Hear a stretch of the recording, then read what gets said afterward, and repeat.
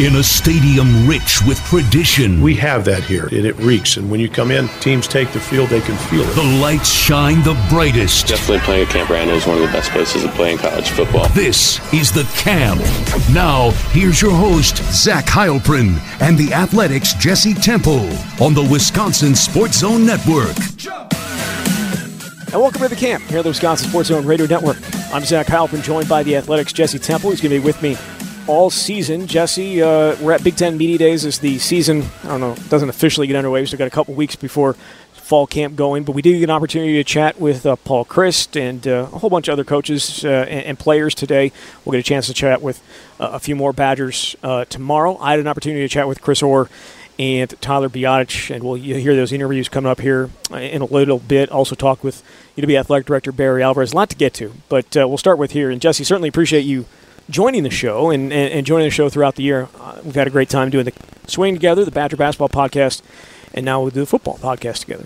Yeah, I'm certainly excited to be a part of this, doing the camp and talking about football. Obviously, that's the majority of my full-time job, so it's good to be doing this. And I know fans love listening to Matt Bernstein, and I won't have the same types of stories as he does, but hopefully I'll be able to provide some insight into what's going on with the Badgers as we get ready for the 2019 season. Yeah, so definitely, again, I appreciate Matt and everything he did. And we are changing the difference here. Obviously, it's going to be a little bit more analytical and a little bit more, team-based. This podcast will be. Also starting it's not a new show, but it's a different show. The Wisconsin Football Roundtable going to be airing Thursdays. We'll have a podcast version of it. John Stocco, Brady Ewan, some other players going to be joining me on a weekly basis, and I'll have more information as we get closer to that. That's going to be every Thursday, starting with the first, right before the first home game or the first away game, first game of the year, August 29th. And I'll have more information. I'll give more information on the podcast, but keep an eye out for that as well.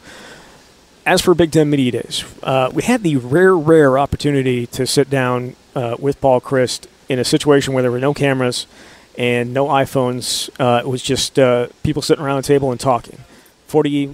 Close to 45 minutes, something like that. And I thought he was more open than he normally gets in those type of situations, and thought several things stood out. There's some news stuff in terms of injuries.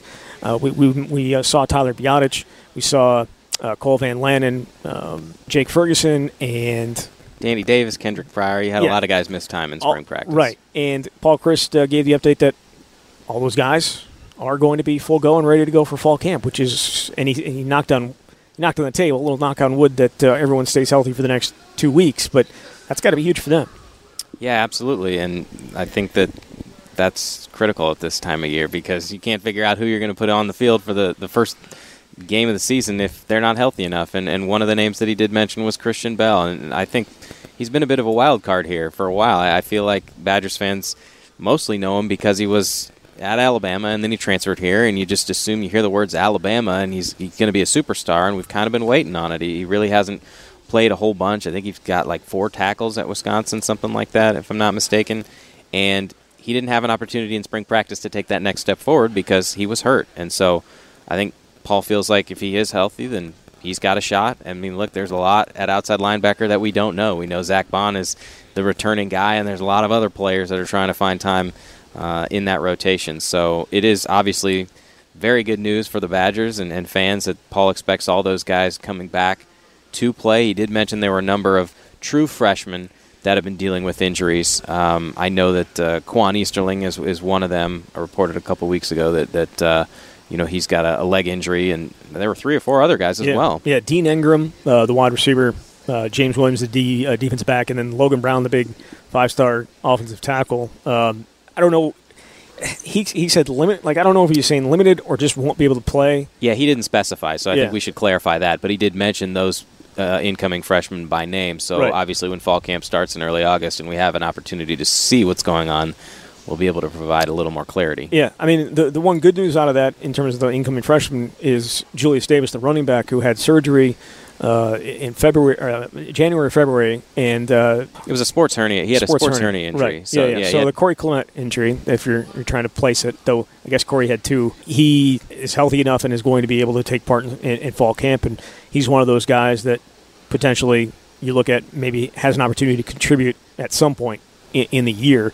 The other news, I think, was Bradrick Shaw as well, in terms of Paul being I don't know if the word's excited. I would probably rarely use that word with Paul Chryst, but anxious to see what he can get because he likes Bradrick so much, and because when healthy, he played pretty well. Yeah, I think it's pretty clear, and when we met with Paul, just the way that he talked about Bradrick, that it means a lot to Bradrick, obviously. He's been through a lot. He tore the ACL in November 2017 against Minnesota, obviously didn't play last season, and Paul wants to see the kids that put in the time be rewarded for their effort.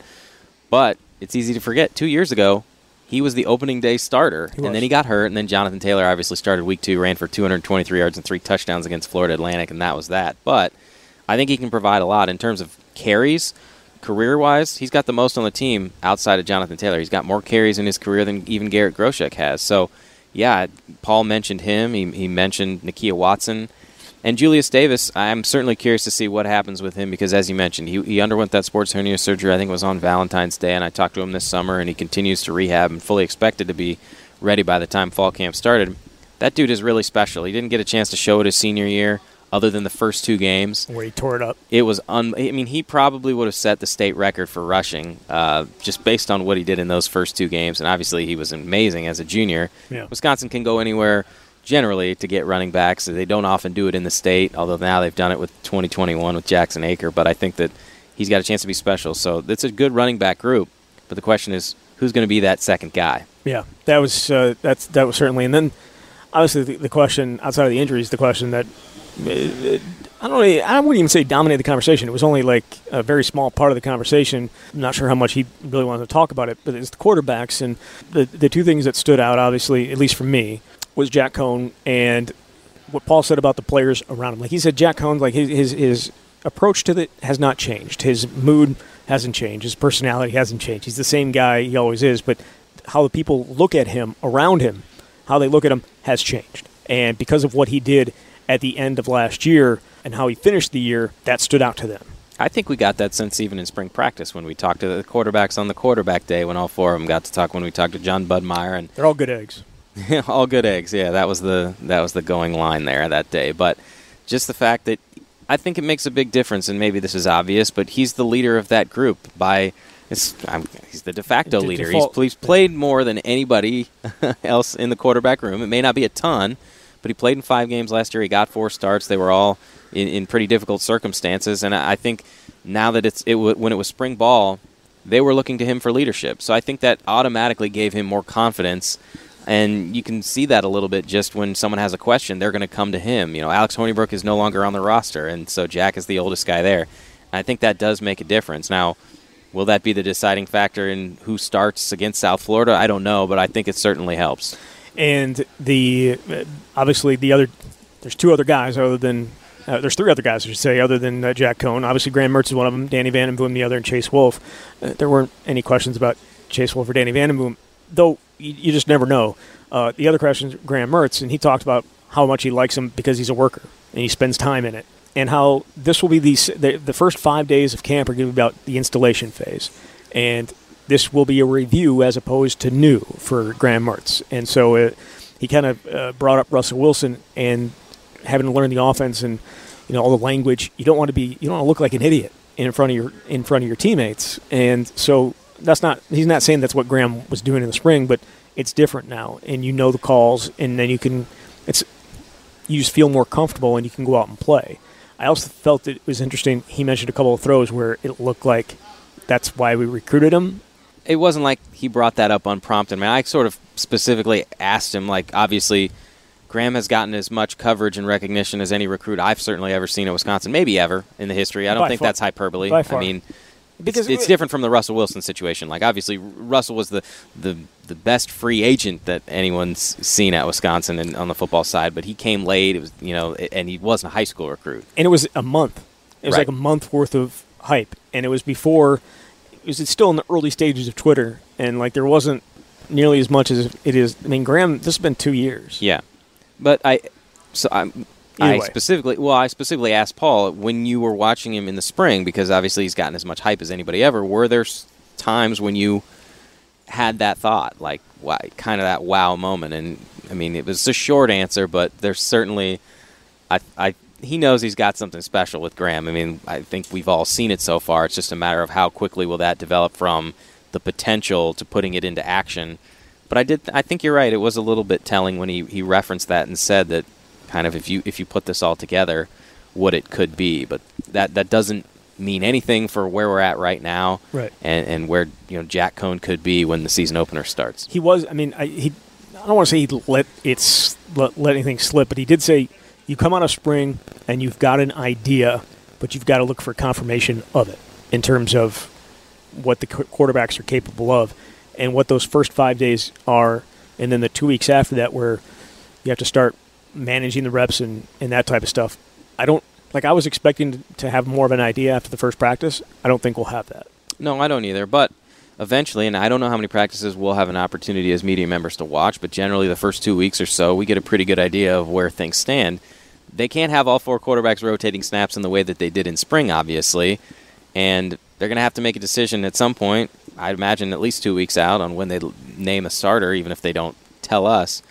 But will Graham get cut into some of those opportunities? I mean, every time Jack was on the field in the spring, he was taking the first team reps, and rightfully so. I can't argue with that because it allowed the other 3 guys to work in pretty evenly in a relatively stress-free environment where it was like, okay, we can try something, and if it doesn't work, it's no big deal because it's spring practice.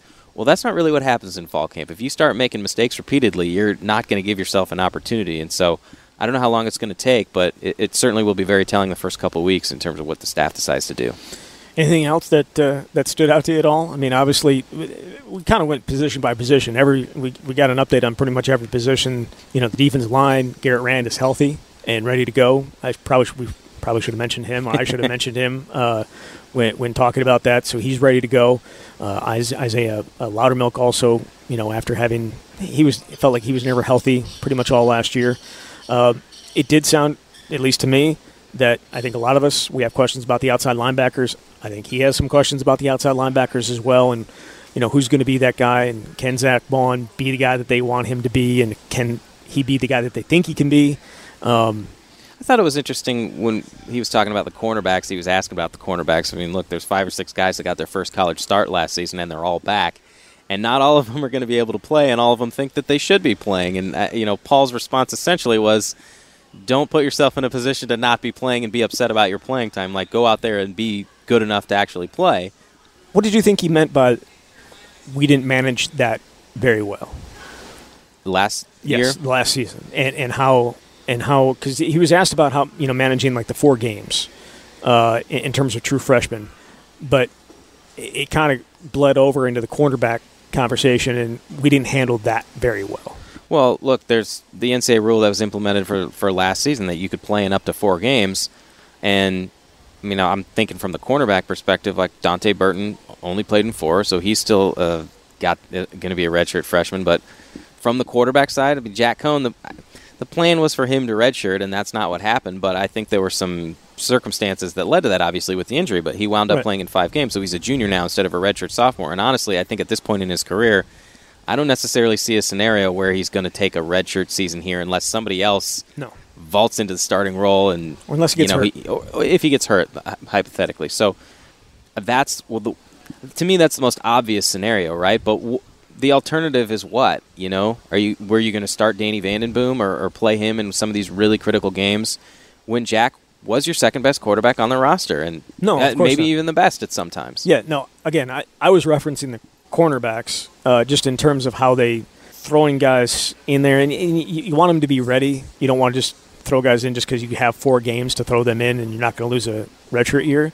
And I don't know what he means by that. Well, there's not that many to choose from. Alex Smith retained his redshirt. Rashad Wildgoose is a guy that they initially he didn't play. I'm sure I've mentioned this before, but one of the first games last year, there was an injury, and Jim Leonard is looking around on the sideline. He needs a cornerback to go in, and he sees Rashad, and he tells him to go in, and he realizes, oh, no, I don't want to waste one of these games on a play. He literally pulled him off the field. Yep. And then ultimately he wound up playing in 10 games, and I think he started 7. A couple were at the nickel spot. But he far exceeded the 4-game threshold, so I'm not sure exactly what he would have meant by that. Yeah. I had an opportunity to chat with Chris Orr, and I asked him, who's the one guy is there a young guy that we're not talking about that stood out to you this summer? And he mentioned Rashad Wildgoose. And it was like he's changed so much from when he came on his recruiting visits. He's like he was a crazy little kid, on his recruiting visit. And then he comes, and he's still kind of a crazy little kid last year.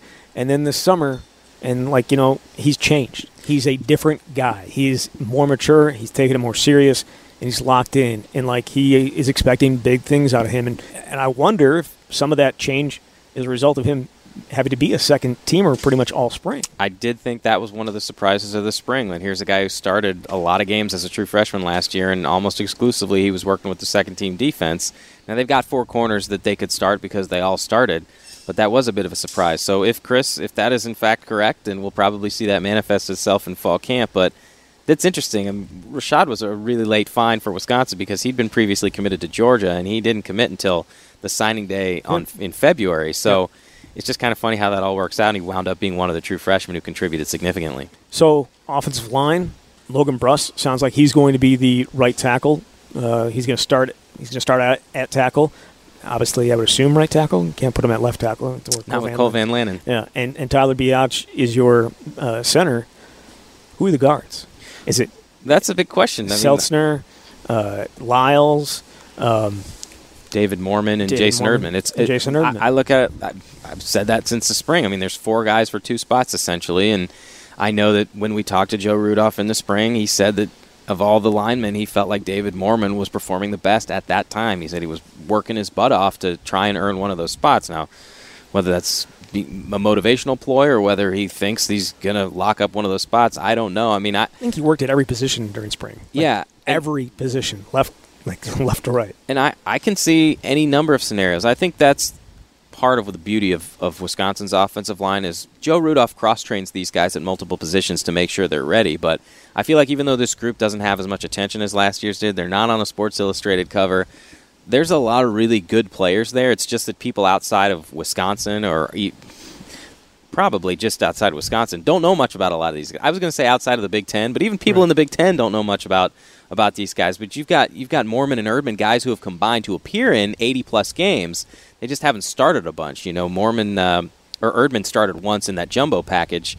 So I think there's a lot of talent on the offensive line, and I think it could be a couple different scenarios with the guards. I mean, Caden Lyles, as we know, they've loved him since he came here, but he had to go to the defensive line because of a depth shortage last year. I certainly think he's capable of starting. And spent pretty much the entire spring at center with Biadasz out. Right. So they have options. And look, and I was, again, had an opportunity to talk with Tyler, and I asked him, it's nice to have 5, but in the Big Ten, you're going to need 6, 7, 8. And so that is also the important thing. And who are the young guys that are going to be stepping up and being a part of that, and whether it's Tyler Beach, Josh Seltzner, they liked him last year. There was a time during fall camp last year that he was the number 1 right guard because they had injuries all over the place. But they have options there. I think they've got a pretty clear top 8. I felt that way in the spring, even though obviously Cole and Tyler didn't participate because they were recovering from injuries. There was a top 8, and then there was everyone else. And I think that's probably what we'll see when fall camp starts. Obviously, they've got 2 freshmen coming in and some other guys that are on scholarship. But to me, that's where I see, if you've got guys that you said, okay, the game is tomorrow, these are the guys we're going to go with, that would be the top 8. And it would be all the guys we've mentioned and Beach as well. Yeah.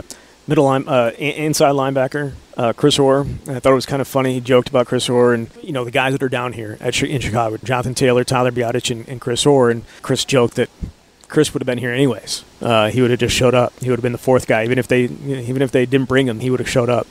He's just that kind of personality. He's that type of guy, and he's that type of leader. And it's a different – he could now be that guy because he is no longer behind T.J. Edwards and Ryan Connolly. He can be a leader and a vocal leader that we've seen at times in his career. He's been that guy. He's been a vocal guy. But it wasn't really his place last year to do it because he wasn't getting any playing time. Now he's the guy. Yeah, it was a weird spot for him to be in last year because this is a guy who a few years ago was a starter as an underclassman, and yet last year T.J. Edwards and Ryan Connolly were frankly too good to take off the field. They were 1-2 in tackles in each of the last 2 seasons, and so it sort of left Chris as the odd man out. But he's got the perfect personality to be a leader. He's not just somebody who talks a lot of smack or talks to guys. That's part of it, but he's a really good player. I think he started 16 career games. He's appeared in 36 games, and so it's someone that people look up to. He's been through a lot with the torn ACL, so he's a 5th-year senior, and he's going to have to be the leader of the group because there's a lot of young guys there, but he also embraces that, and he's looking forward to that experience and opportunity. He's one of those guys that I feel like he just showed up. It feels like his but he's been through so much. The injuries, I mean, he graduated in 3.5 years. He wants to be an athletic director. He has conversations with Barry Alvarez and Chris McIntosh about being an athletic director. But I think the one thing that people will notice, and I noticed it just in looking at him, he's toned up. Like I felt like he was always a little bit bigger, a bigger guy. He's toned up, and he said like he catches himself being a lot faster. Like he doesn't even realize it. Like he's stronger, and all of a sudden he gets to places quicker than he has in the past. And I think that's another year removed from the ACL. And he said he'd change his diet. Instead of like when you're going to fast food, if you're going to get fast food, instead of getting the burger, you try and find something on that menu that is somewhat healthier. So get the grilled chicken. Yeah. Cut down on the calories and the fat and carbs. Right. So all those things have led to I think what could potentially be a big senior year for him. Well, he lost 15 pounds. We talked to him in the spring. I mean, he dropped a lot of weight, and it's noticeable. Yeah, he's at 222 now, is what he said. He was listed at 214 in the spring, so he's a little bit. But he says you can tell the speed is there that perhaps maybe wasn't there in the past. And two fullbacks, Mason Stockey and John Chanel, both healthy, and it sounded like Chris thinks that they could have a not just a role, but a significant role. An important role. I don't know the exact word he used in talking about those two guys. And then, of course, Jonathan Taylor. Oh, yeah. We haven't talked about him yet. You wrote a long story about him, and also the Q&A, obviously, with John Settle about him.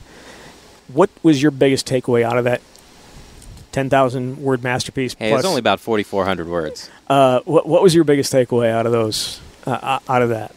I just think how motivated he is to be even better than he is, and it's natural because he's a junior. And look, this is it for him. This is his last year at Wisconsin if he could stay healthy. And I specifically asked his dad that question, like, are you going into this thinking this is going to be your last year? And he's like, yes, if he stays healthy. I mean, it's obvious. This is like Melvin. He's already talked. Yeah, it is just like the Melvin Gordon situation. I mean, his dad's already talking to agents. He said he'd sat down with 7 or 8.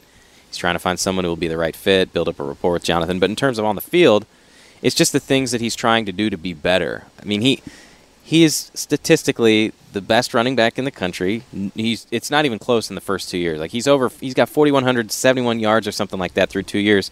Only 2 other guys have had 3,500 yards through their first 2 years, and it was Ron Dane and Herschel Walker, 2 guys in the College Football Hall of Fame. So, but it's the third down and the pass protection and the pass catching. It's all the stuff we talked about last year. We made a lot out of that. He spent the first 30 minutes of every spring practice in 2018 working one-on-one with Paul Chryst on running routes, on getting in and out of his breaks and things like that. Well, then he caught 8 passes. But when I was talking to John Settle, he said last year was still more of a learning opportunity for Jonathan. Like that was really kind of the first year that was something he had to consider. And now it's putting it into action. And look, this is probably a bit of hyperbole, but John Settle told me that he thinks they can get 50 pass receptions out of Jonathan Taylor. Now, is that accurate? I find it hard to believe that he'll make the jump from 8 to 50, but they want to take away some of his carries because he led the country with 307 rushing attempts last year. So even if it's like 25, 20 to 25 pass catches or something like that, that takes away from some of those carries between the tackles. And Settle really believes that Taylor has all the attributes. Like he's got the speed. If he gets one-on-one with a linebacker or something like that, or if he can catch the ball in space, that it's going to be all over. Now, Settle's going to talk positively about his running backs, but I think that's it. And then the leadership component. That was another thing with this story. Like he's a quiet guy. We've talked about how humble he is. That's just kind of his general disposition. But I think you can be humble, and you can also realize, I think kind of as the headline in the story is, you're the baddest dude in the country. Like, you can carry yourself with a certain swagger that it's okay to be humble, but when you take the field, you want to destroy everyone, and you want your teammates to listen to you. You want to be a little more talkative because they look at you and see how good you are. When Melvin Gordon graduated, I said at the time, and I thought at the time, that we had already seen the best Wisconsin running back of all time. I'm like, there's not going to be any better than Melvin Gordon. Is Jonathan Taylor better than Melvin Gordon at this point? That's a really difficult question because Melvin's redshirt junior season is the best single year I've ever seen. Yes. And even if Jonathan runs for 2,000 yards again, I don't know that it'll be better as a single year than what Melvin did. But the totality of the career, it's astronomical. Of course. I'm talking about player. I'm talking about runner. I'm talking about him as a player. Has Jonathan bypassed Melvin Because Melvin didn't become the dual threat that he is now in the NFL until he got to the NFL. Like we talked, the same conversations we're having about him, about Jonathan Taylor, about being a third down back. We had about Melvin. We had about Corey. Those were conversations we had about those guys as well at the same time, and they both turned into really good pass catchers in the NFL. But as players right now, Melvin was special, and he is. But Jonathan has everything. There's nothing that he can't do physically. Melvin's not that much better than him in anything, and Jonathan is a better, he's got better speed than Melvin did, top end speed than Melvin did, and he runs through tackles like Melvin did. I think he's got better vision than Melvin did, at least at this point. You might be right. It's hard right now to say. It'll be much easier after the season to probably talk about that. But I was talking to a lot of the opposing coaches and players today at Big Ten Media Days about Jonathan and kind of what makes him special. And you hear words like he's deceptively fast. You think he's a guy who's just a truckload and he's going to knock you over and break tackles, but then he gets into the secondary and it's like nobody can catch him, and that's very special. And P.J. Fleck, say what you want about him if you're a Badgers fan, but he gives really good answers. And I thought that he had a really good one when I asked him about Taylor and some of the things that really make him special. And he talked about his ability to break tackles. He said it's the difference between if it's 3rd and 4, you get 1 yard and you punt, but with him, he's knocking dudes over and you get the first down and you don't punt and you move the chains and you completely demoralize the other team. And, yeah, I guess we've seen some of those things with other running backs, but as you said, it really does seem to be the complete package. And one thing that I'll say in addition to that is you talked about Melvin Gordon and Corey Clement and how they become really good pass catchers in the NFL. That's something that Jonathan is studying a whole bunch. And when I talked to Settle, I thought this was kind of interesting. On the wall, on the big screen TV in his office, he had paused a Melvin Gordon highlight, completely unrelated to the fact that I was interviewing. He had been watching it before, and I asked him if he could take me through the play, and it was a 6-yard touchdown catch that Melvin made. That's the kind of stuff that Settle is showing him. He's showing him Melvin. He's showing him James White and Corey Clement because, there's no better people to watch than the guys who have sat in your seat before. And I certainly think that Jonathan is going to be that next great back, and assuming he stays healthy, is going to have a fantastic NFL career. Yeah, and Jonathan went out and worked out with Melvin Gordon and James White, along with Garrett Groshek and some other former Badgers down in Florida. So he got an up close and personal view of their work as well. So, Jesse, thank you. Thanks, Zach. Looking forward to a great season.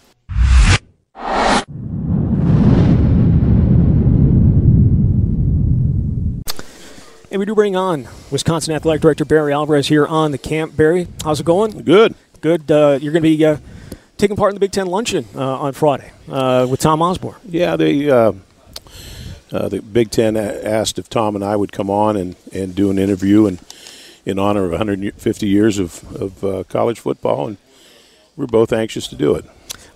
So Jim Delaney, his final Big Ten Media Days, his final Big Ten year, is going to be giving it over on January 1st, I believe. What do you think his legacy is as the Big Ten commissioner? Well, major changes in being a forward thinker. You think about the things that he's done, been involved with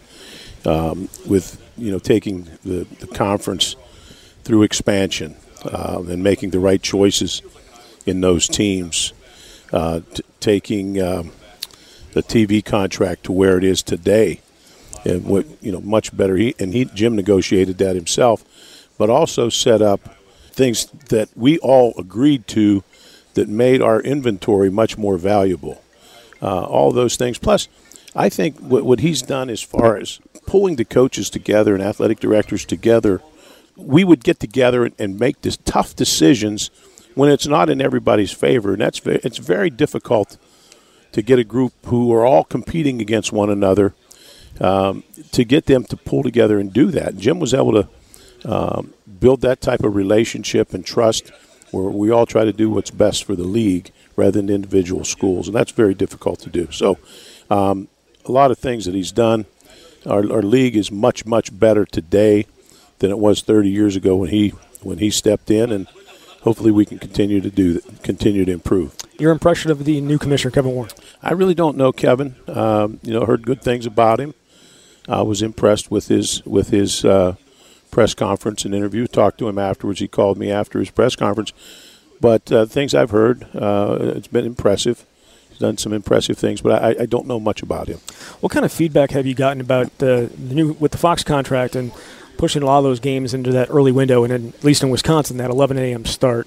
We've seen the Michigan game already being for an 11 a.m. start. What is your take on that? You know, we played a lot of games at 11 o'clock. Right. They haven't been the primetime games. You know, that Fox is going to has come up with a plan, and that's their primetime game is at 11 o'clock, and they're playing off of their studio show, which that's up to them. But you know, coaches like to play 11 o'clock. That gives them the rest of the day. They get home, they get a chance to watch other people play. You know, I have no problem with that. Does it limit this is a completely different topic, obviously, but does it limit the atmosphere, do you think, in places like Wisconsin where the 11 o'clock game, people aren't always in their seats at 11 o'clock. And they're not always in their seats at 7 o'clock either. That's right. But you know what I'm saying. Like, in terms of, you know, just in terms of the number of people and the environment, it's much better at 7 than it is at 11. I'd like to play every game at home at night. Okay, all right. That's not going to happen. But I don't have a problem with 11 o'clock game. I know Paul likes 11 o'clock games. Sure. Speaking of the team this year, they're going to have a quarterback decision to make, certainly in fall camp, it would seem. The last time a true freshman – do you remember the last time a true freshman quarterback started at Wisconsin? I don't. Jay Macias. Would have been 91, so it would have been your second year. What does it take to throw a guy in there and potentially right away? Well, in Jay Macias' case, it's because there was no one else to throw in there. But, you know, today, some of the quarterbacks, Graham being one of them, are exposed to so much. They're going to camps. They're being compared and compete against the top quarterbacks in the country. You saw a true freshman win a national championship last year, beat a kid out who was the number one quarterback coming out the year before. Yeah. You know, so they're more prepared now. You know, they come out of areas where they're exposed more. They do things nationally. They play in national games. Then they come on campus. A lot of it depends on now how fast they pick things up and how fast they can slow the game down.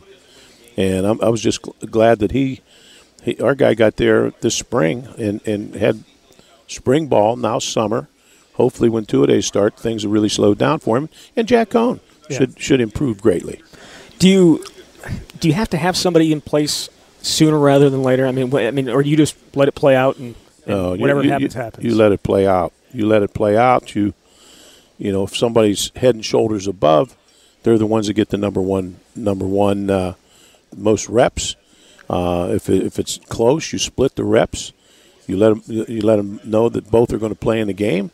Whoever has a hot hand is going to go more, and you hope somebody takes the job. You've coached the best running backs that this school has ever seen, all the way back, you know, going back to Brent Moss and Terrell Fletcher and Ron Dane and, you know, on, Anthony Davis, and now Jonathan Taylor. You even had an opportunity to coach Melvin for the one game.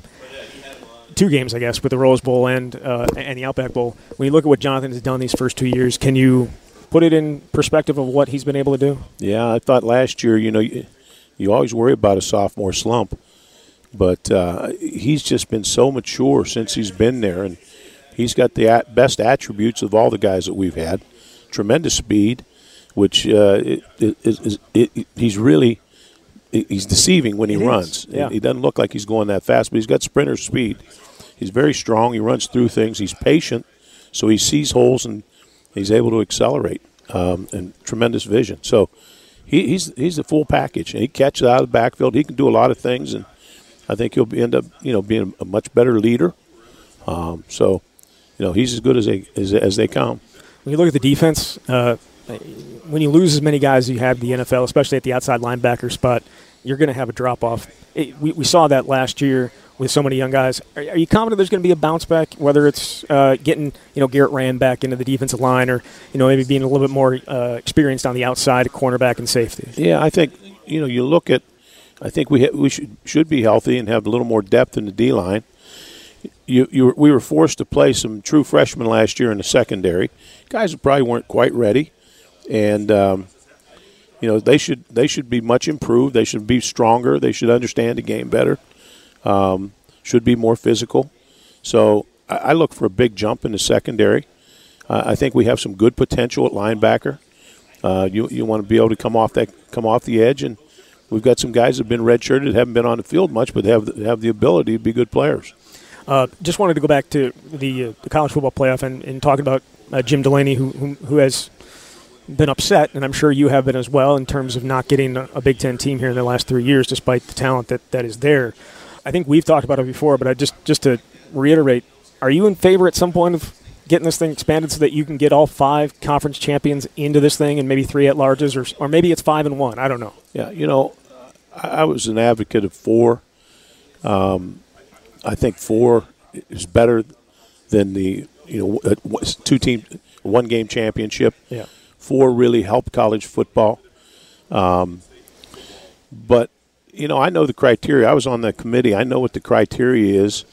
And our whole scheduling process in the Big Ten had to do with putting people in the playoff. And strength of schedule is supposed to be one of the primary things. And I see conferences not playing 9 games, and playing FCS schools. And it's not right. And we're doing all the right things. We're playing 9 conference, which is much more difficult. Even if the team is a 500 team, a conference game is much more difficult than even if, the record may be deceiving. In our league, it's going to be a physical game. Right. So you play 9 of those. You don't play any FCS, and then it doesn't seem like we get any credit for that. And that disappoints me. For us to go a couple years without having a representative in the championship, that just soured me, and feel as though that we should have the opportunity, and there's a way to go to 8, and so I flipped. I changed. I think 8 that we could work it and make 8 be better than 4. The NCAA and the powers that be are focused on potentially figuring out a way to compensate athletes. It feels like it's going in that direction, whether it's them being able to make money off their likeness or whatever it is. What is your position on that, and do you think at some point that will be in what name, image, and likeness? Yeah. If we can come up with some type of formula where that enables someone to benefit from the name, image, and likeness, whether you use their likeness on a video game or sponsorship or whatever it may be, as they graduate, they get a check. And I think I read something today, a lawsuit just approved that. So, okay. I just read that. It was quick as I was driving. But I'm for anything we can do for the athletes. I just don't want to turn it into professional athletics where you're buying players. Just who pays the most gets the player. I don't. I think right now, if people knew what a student athlete gets, full cost. First of all, the scholarship is very valuable. Yep. And full cost of attendance, they're getting additional spending money. If they're if they're someone that's need based, they pick up. They have a chance to pick up another $9,500 a year. That's all tax free, and so they can live pretty well. You have to learn how to balance your money, balance your checkbook, and have a budget. You just can't throw it around and live in a overly expensive condo and drive a big car. But there's certainly it's much better than it was in the past. I think we can continue to get better. Sure. One final question. The Big Ten West, that we saw the poll come out from Cleveland.com about the favorites in the West. Nebraska, your alma mater, is number 1. Iowa, number 2, and Wisconsin, number 3. And then there was, I think, 2 other teams, Minnesota and Northwestern, also received first-place votes. Is it as wide open as you can remember? Well, it sure seems that way. Nebraska's gotten a lot better since the end of last season, apparently. And Northwestern. Yeah. How could you not have them be one of the top 3 teams? They just won our division. Right. So we don't take too much in that. I'd just soon be picked 3rd or 4th or 5th than have my guys' pictures on the cover of Sports Illustrated. There will not be the offensive line will not be showing up on the front of Sports Illustrated this year, and I think Paul probably is okay with that. I think Paul's very happy about that. All right. Barry Albers, the athletic director at the University of Wisconsin, thank you very much. Okay.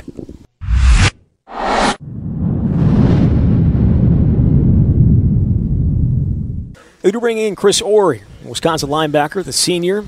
Chris, how's it going? It's going great. It's going great. So expectations this season, slightly different, at least outside, than they were at this time a year ago. This time a year ago, your offensive line was on the cover of Sports Illustrated. You guys were all picked to win the West. They were picking a lot of them picking guys to win the Big Ten. You picked third in the West. You're not going to see Tyler's face on the front of Sports Illustrated this time around. Does this feel a little bit like 2016 where expectations are lower, and are you happy with that? Are you like being that underdog? I mean, we don't really pay too much attention to the outside noise.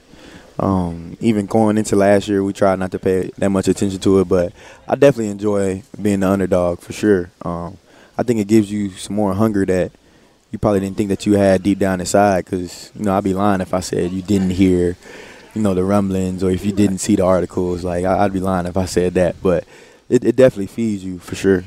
The other thing that happened in 2016, obviously, was the knee injury at Lambeau Field. I'm wondering, what did you lose at Lambeau that day that maybe you haven't gotten back, and what have you gained that you didn't have then, you think? Whether it's physical, that's a good question. Physical, mental? Yeah. I guess what I say, if I lost, I don't know, I guess time would be the thing that I lost. But I gained a lot of football knowledge that I probably wouldn't have had without that season. And I probably wouldn't be the player that I am now without that season, to be honest. So I definitely gained a lot of knowledge, just on just football, not even just our scheme, but, other offenses, other defenses, how the Big Ten operates, what wins games in the Big Ten, and what our coaches like to do. Leonard wasn't the DC at that time, but, it's kind of a smooth transition between him and Coach Wilcox. So I definitely learned a lot of football knowledge that year. Did you, as a player, also gain an appreciation for the game of football and having it taken away from you? Oh, and yeah. then to grab it back? And I'm assuming that's the case for sure. Oh, yeah, so for sure. I'm sure we've had the conversation before, but yeah. It probably meant a lot. Yeah, it means a lot. You start to appreciate everything a lot more. The dreadful days and summer workouts, the dreadful spring practices, or a day that you get up early in the morning, you wish you could have slept some more. You definitely appreciate all that some more. I even appreciate just walking and running around more, because this is a point in time where I couldn't walk at all. So definitely appreciate everything a lot more. Now, you started games in 2017. You didn't get and Ryan Connolly and TJ are pretty good players. You didn't get as much time as you probably wanted last year. What did you do this winter, spring, summer to put yourself in a position that you are, obviously, as a leader on defense and a starter? What went into this offseason, and what went into your planning? I got real strict on my diet. I wanted to really take care of my body. That was like the main thing for me. What'd you do? What's strict? Like fasting, just kinds of foods? What is it? More so kinds of foods. Try to get rid of some like cravings that you might have had. Like it's easy to go look run. Look at me. I know cravings, man. It's easy to go like run and get a burger or something like that, but try your best. Just even with those little decisions, you find yourself in a situation that you have to eat fast food.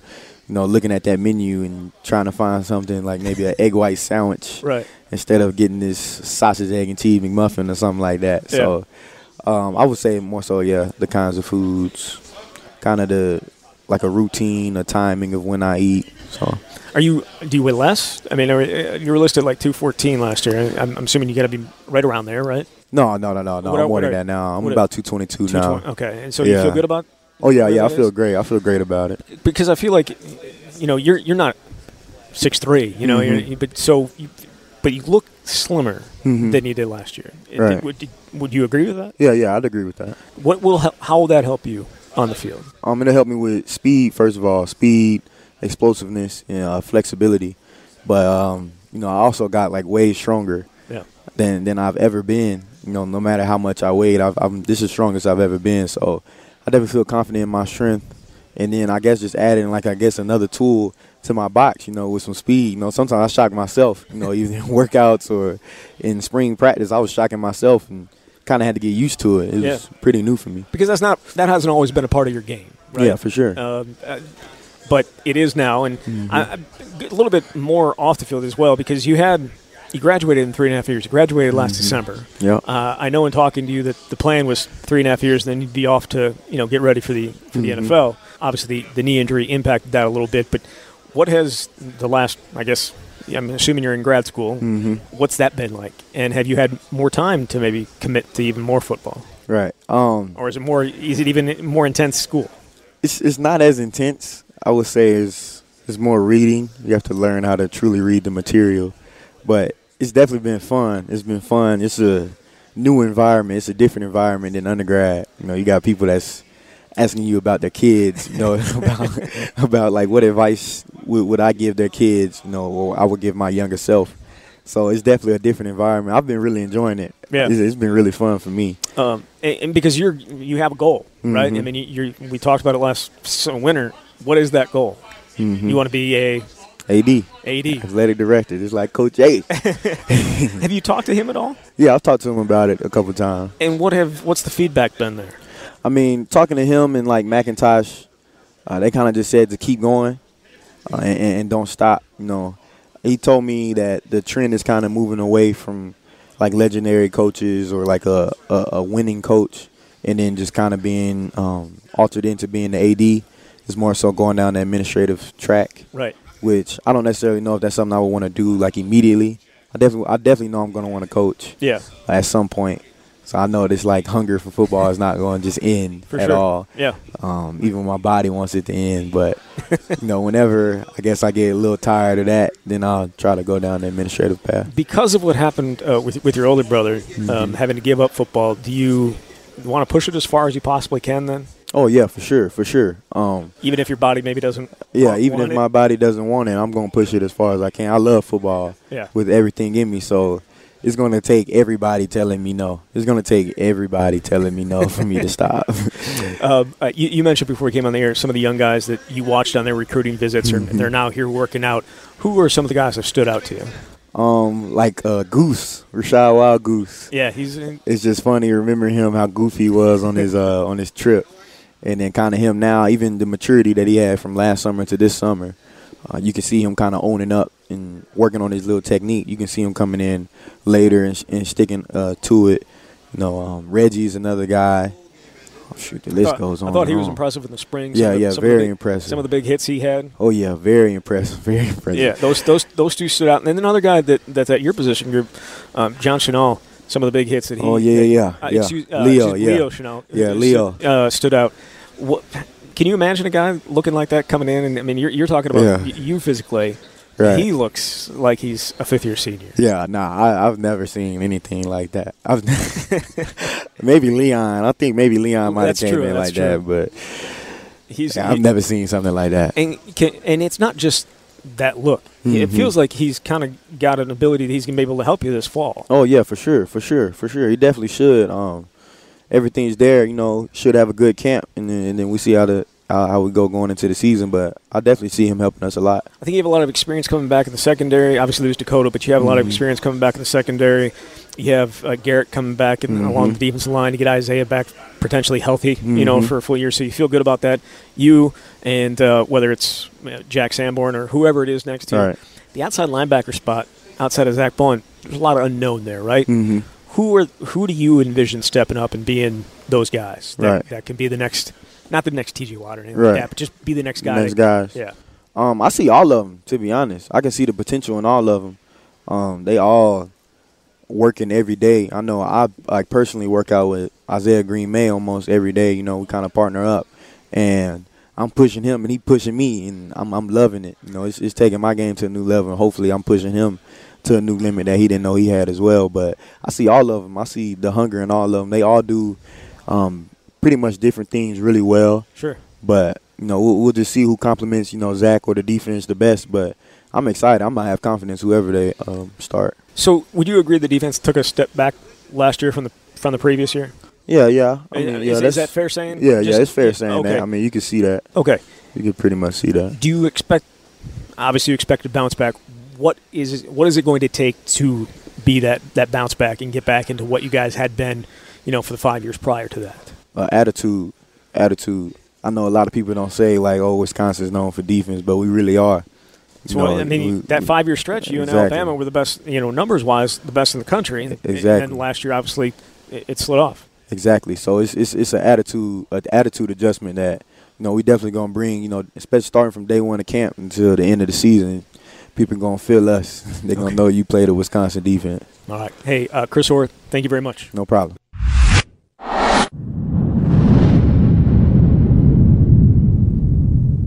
Yeah, we do bring in Wisconsin center Tyler Biadasz here on the camp. Tyler, how's it going? Great. I'm doing good. Summer's going well. So you obviously did miss spring ball because you had coming off the surgery. How you feeling? How's the hip? Great. Hip's great. All cleared and ready to go. So you're going to be good to go when fall camp opens up? We got about 2 weeks before fall camp 2 weeks. Yeah. August 1st. Yeah.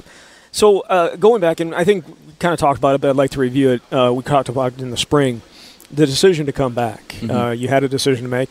I think we were all a little bit surprised in terms of the grade that you got. They told you it was a come-back-to-school grade when you were considered by many to be the top center in the country. Mm-hmm. How close did that have an impact on it, and how close did you come to saying, I'm gonna head to the pros? I just think, it just wasn't the right time. I felt like I wasn't done here. I really wanted to win a championship here and win a Big Ten. You're getting so close to getting that, and coming off that season, and it just wasn't right for me. Obviously with my hip and everything like that. So, I'm not indifferent about my decision. I think it was a very good decision for me and my health, and especially for the team. I love playing here at Wisconsin, and I want to compete for the national championship. So for sure, and the season last year didn't go the way anybody wanted it to. Obviously, the end result wasn't where it wanted to be, but you end up losing 3 guys to the NFL. Another one has to retire. Mm-hmm. You're going to be breaking in a bunch of new guys on that line. It's going to be a little bit different. It's going to be a bit of a challenge for you, isn't it? Yeah, I think Cole played a lot of snaps. Of course. And Logan Brust played a lot of snaps as well after Dave had his injury. So I think, Jason Ehrman played in 2017 as well. And we got some guys coming up that I know you guys don't know much about, but I'm excited for you guys to know them. They're really great. They're really great workers. So. When you say that, you're going to have to actually tell me about them then, because obviously there are young bodies. So whether it's Tyler Beach, Tyler Beach, Logan Brown, like some of these new names that haven't necessarily played, but were highly recruited kids coming in. Yeah, we got a number of them. We got like Beach, Seltzner, Mormon, Urban. Who else we got? Caden Lyles, obviously. Yep, Caden Lyles, who was on defense last year. Now he's back on offense. Yeah, he switched over. He's doing really great. But the switch over too, even in bowl prep, I think he had a couple practices where you're like, oh, he's back, like it's ready to go. Yeah. But yeah, all those guys, they're doing really well. I'm excited for them. And whatever group we got out there, it's going to be a great group of guys. Even this offseason has been a hell of a time. Just like working with them and like bonding with them, breaking in that new group essentially, and it's really fun to do. Building connections. It's one of my hobbies of just playing football with the guys and being there with them. So yeah. And that's the interesting thing, because the offensive line, more than any other group on the field, is all about teamwork and growing together. And the group that just left was together for so long. I mean, Dieter played 4 years, Venshaw played for 4 years, Dave was out there for 3. Just in terms of actually playing football, and Dietzen as well. I asked Bo Venshaw after the bowl game.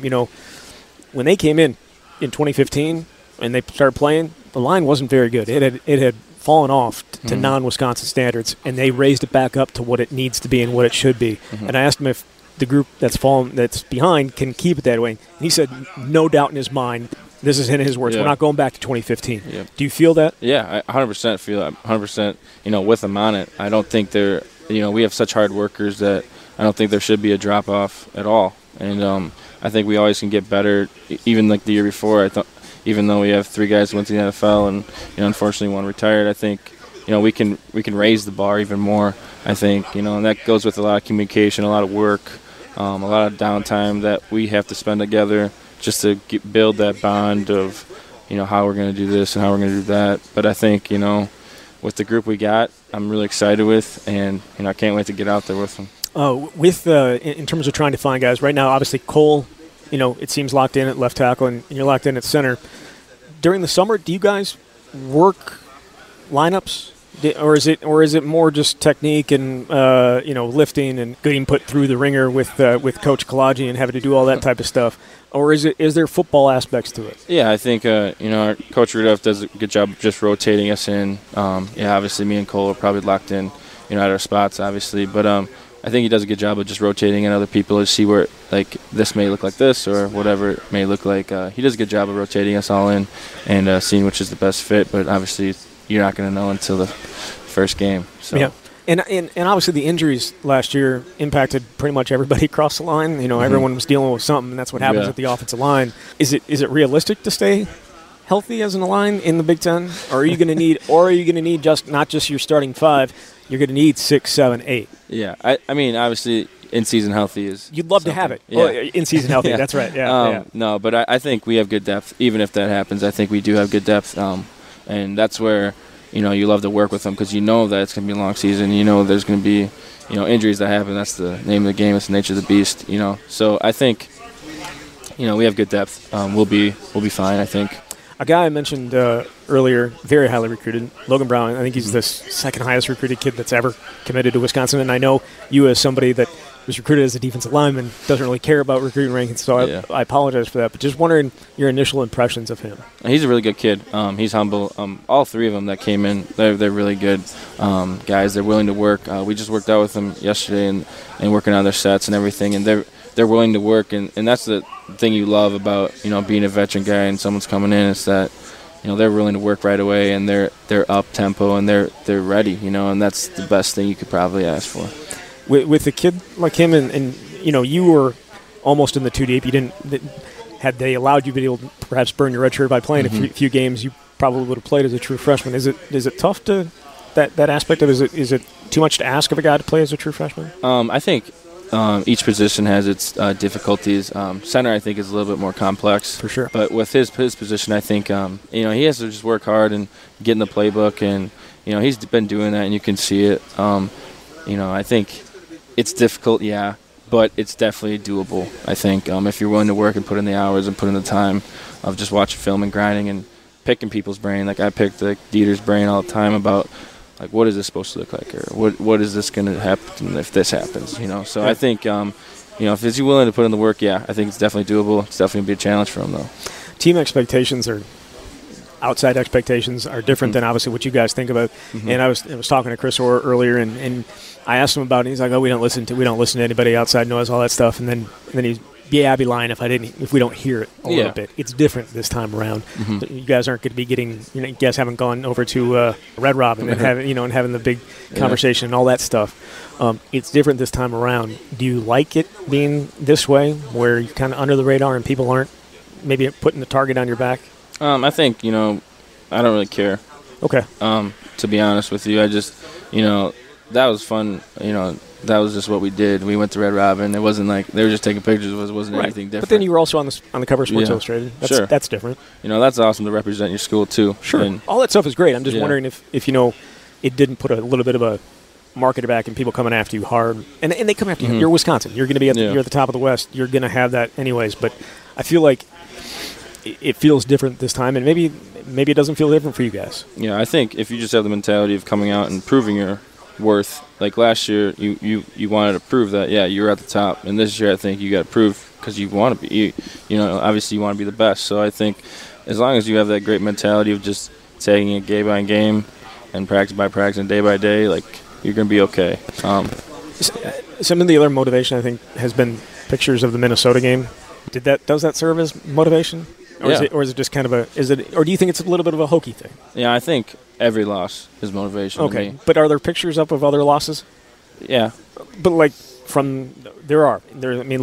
I thought we heard in the spring that there's a picture of where the X should be. Yeah, it was. Yeah, that one is in there. Yeah. Do you do that for every game? No, I think it's more resembles the rivalry and the axe itself. Sure. So I think that's why that one sticks in there.